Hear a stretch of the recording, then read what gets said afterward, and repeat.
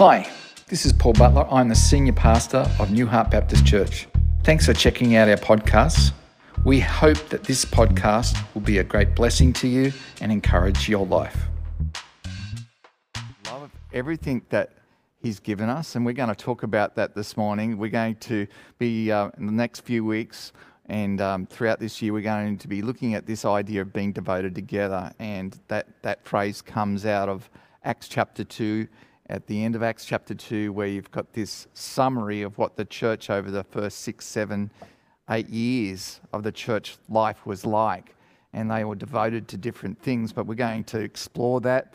And what's really interesting is we're going to explore this idea of unity, because this word unity is actually expressed in multiple different ways. Being one mind, one heart, one soul, together, fellowship, koinonia. There's so many ways that the New Testament talks about that. And today we're going to read a passage where Jesus is, they call it Jesus' great high priestly prayer in John chapter 17. But this week I've been thinking about the fact that, over the last, I don't know how many years, the world itself is embroiled in so many disagreements, so many disputes, so many controversies, so many arguments. This week we had everything hit the fan over City Point's contract that they sent out to parents. And while as a Christian organisation, what they were trying to do, I believe, is they were trying to actually look ahead to what was coming. And so we need to articulate what we believe in. But in doing so, the world said, you can't say that. That's just hate. And rather than actually, we as Christians, I realise that I think we have to get hold of that some of the things that God's design, God's will, that He reveals in Scriptures, that He's revealed through His Son Jesus. Jesus said, they will hate you because you love me. Because of me, they will hate you.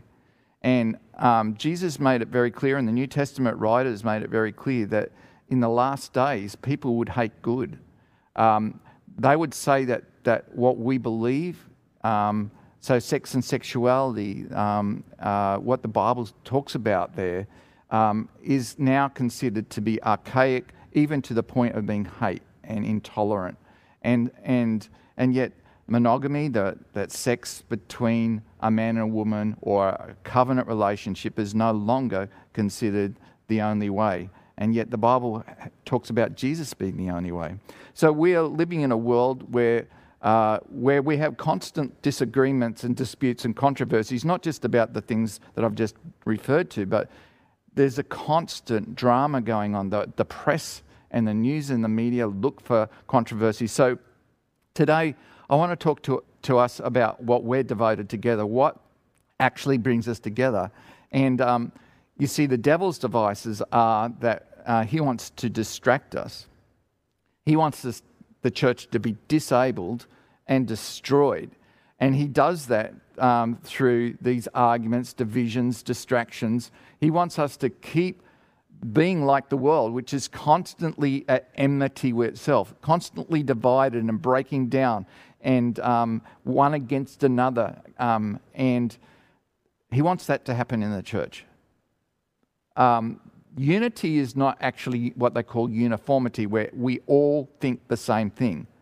Unity is about having this common agreement about the core, most important things. And we're going to look at 3 things this morning that talk about what we are devoted together as a church. We are united by 3 key things, I believe. The good news that we all are transformed by. Second of all, we're united by one blood, what Jesus did on the cross, and the blood that we share with our Father in heaven. And 3, we have a united calling and purpose. There is a purpose that God's transforming power and the one blood brought into His family has given us a calling and a purpose, and we're going to look at that. So let's just read John 17, but before we do, let's just pray together. Our Father, we just come to You as we come to a prayer that was recorded that Jesus did in the garden. And Lord, I just love this prayer. I love that the disciples captured this intimate moment with you. And we come and we ask, Lord, that again you would inspire us with your word.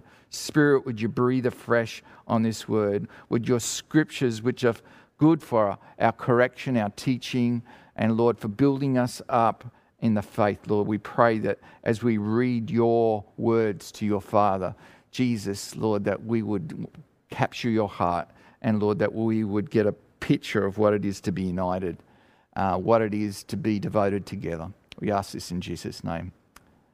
This is the words of Jesus. And I just picture this in the garden. Probably this is recorded by John, so I think Peter, James and John were called to be close enough to Jesus. I know that Peter, James and John and the disciples were found asleep, but they mustn't have been asleep during this part of Jesus' time in the garden, because John recorded this. And these are the words of Jesus. And he says to his Father, as you sent me into the world, the Greek word there is apostle. As you apostled me into the world, I have apostled them into the world. The word sent is a word apostle. As you sent me into the world, I've sent them, talking about his disciples, into the world. For them I sanctified. That word is to set apart myself, that they too may be truly set apart. The word sanctify is to make holy, to set apart, to perfect. My prayer is not for them alone. I love this part of the prayer. There's the part of the prayer that we're not reading this morning. But my prayer is not for them alone, these 12 that are with him. But he says, I pray for those who will believe in me through their message. That's us. And the generations ever since those 12. I love the fact that Jesus was looking ahead, and he was looking and thinking about all of us. That all of them, that's us, may be one. Father, just as you and me and I am in you, may they also be in us, so that the world may believe that you have sent me. I have given them the glory that you gave me, that they may be one as we is one. So this message of oneness is very important to Jesus. I and them and you and me. So it reminds me of what Jesus talked about. I am the vine, you are the branches. And he talks about being in me, remain in me, so that they may be brought to complete unity. Complete unity, this oneness with God, that we'd have the mind of Jesus together, that we would not be thinking separate, independently, autonomously, individually, but we would have this unity that comes where we have this oneness, but it's coming through the Father, Son, and Holy Spirit. Then the world will know that you sent me and have loved them even as you have loved me. Father, I want those you have given me to be with me where I am, and to see my glory, the glory you have given me because you loved me before the creation of the world. Jesus existed before the world created. He spoke the world into being. Righteous, holy, set apart Father, though the world does not know you, I know you, and they know that you have sent me. I've made you known to them and will continue to make you known, in order that the love that you have for me may be in them, and that I myself may be in them. Just love that prayer. There's so many beautiful things, but I think the first part that we need to understand is that we are united by Jesus, the good news about Jesus. I love how Paul wrote to Timothy, and he talks about the gospel he preaches is that descended from David, dead and risen again. This is the gospel I preach. It's the simplest description of the gospel.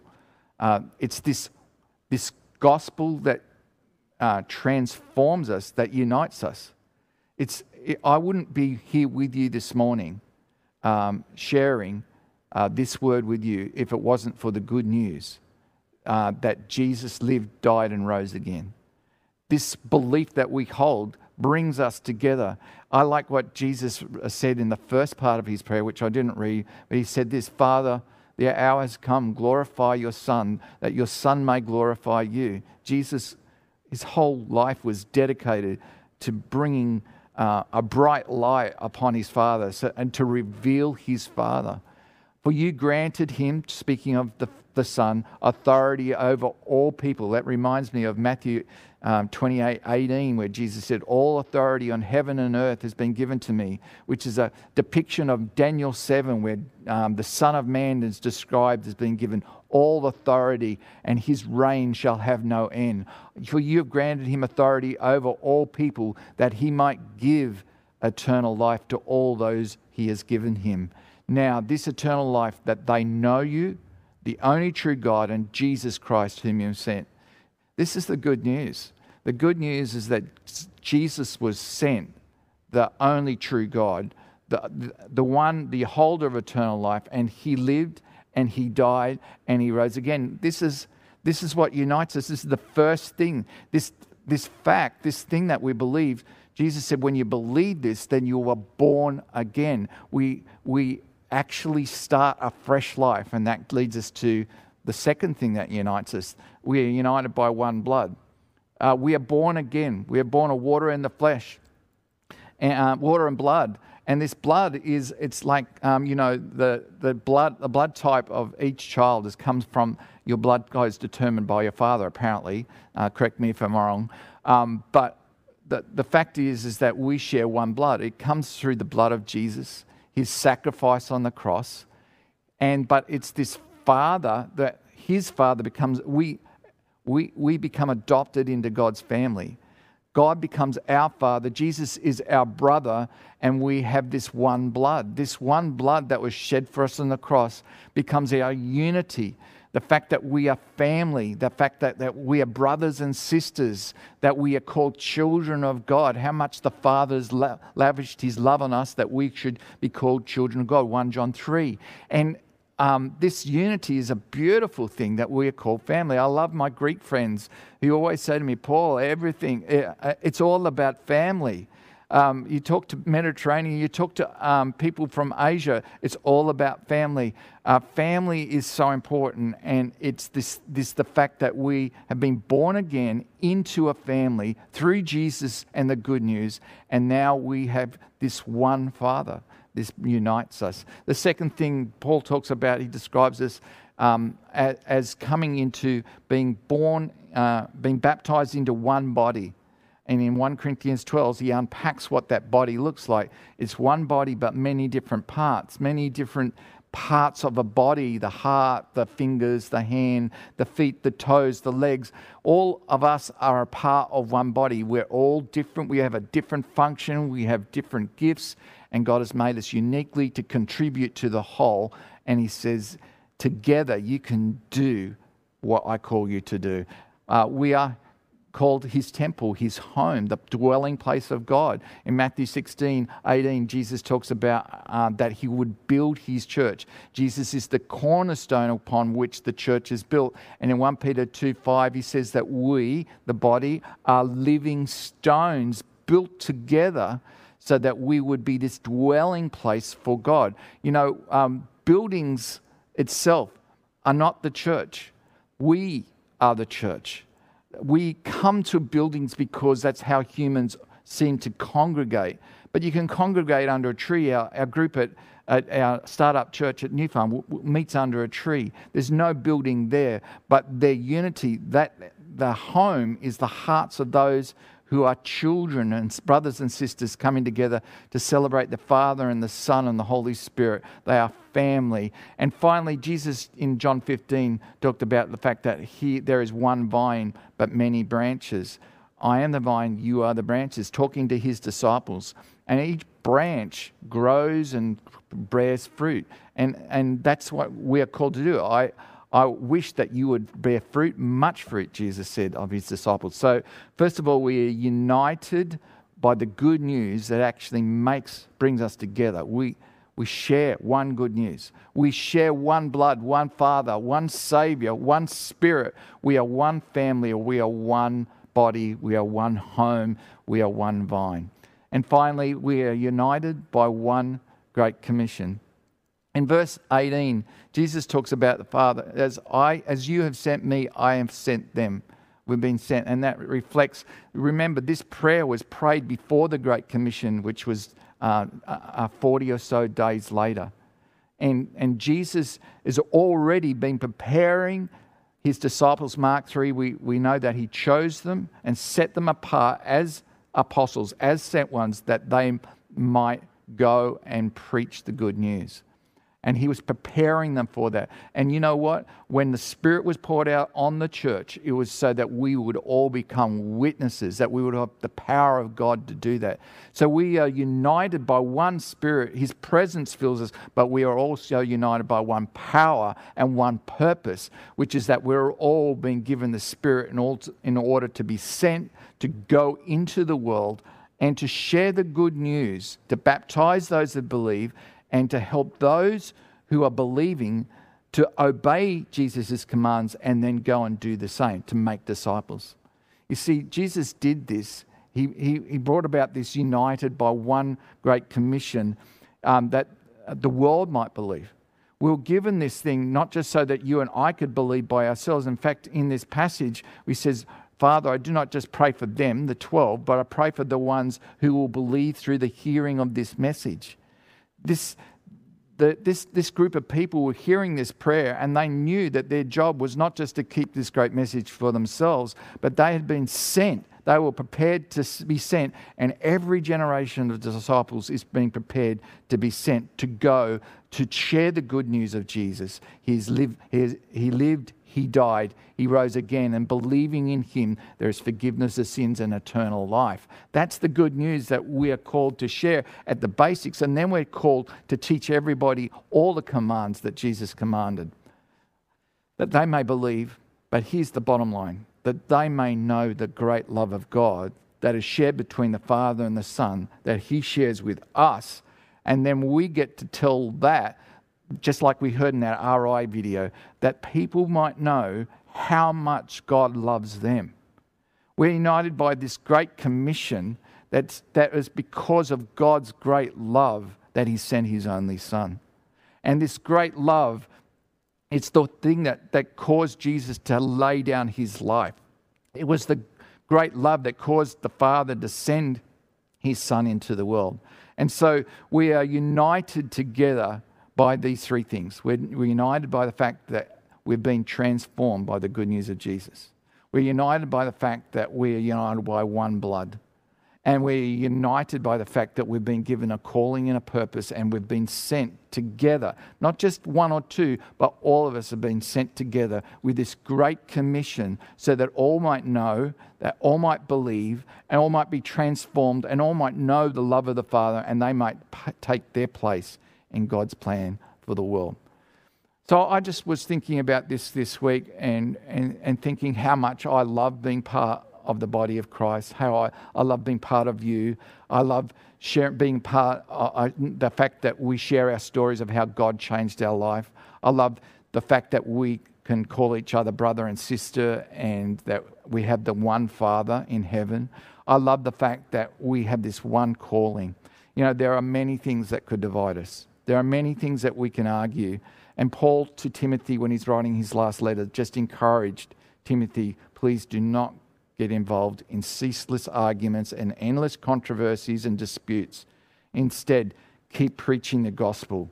Keep teaching the things about Jesus. Can I just encourage us during these days when the world is always seeking to bring up fresh controversies and fresh arguments and to highlight those, the church can get involved in those arguments. But listen, what happens? Here's a question for you to take to your breakout groups. What happens if we spent more of our time talking about what unites us, what God has brought us together for?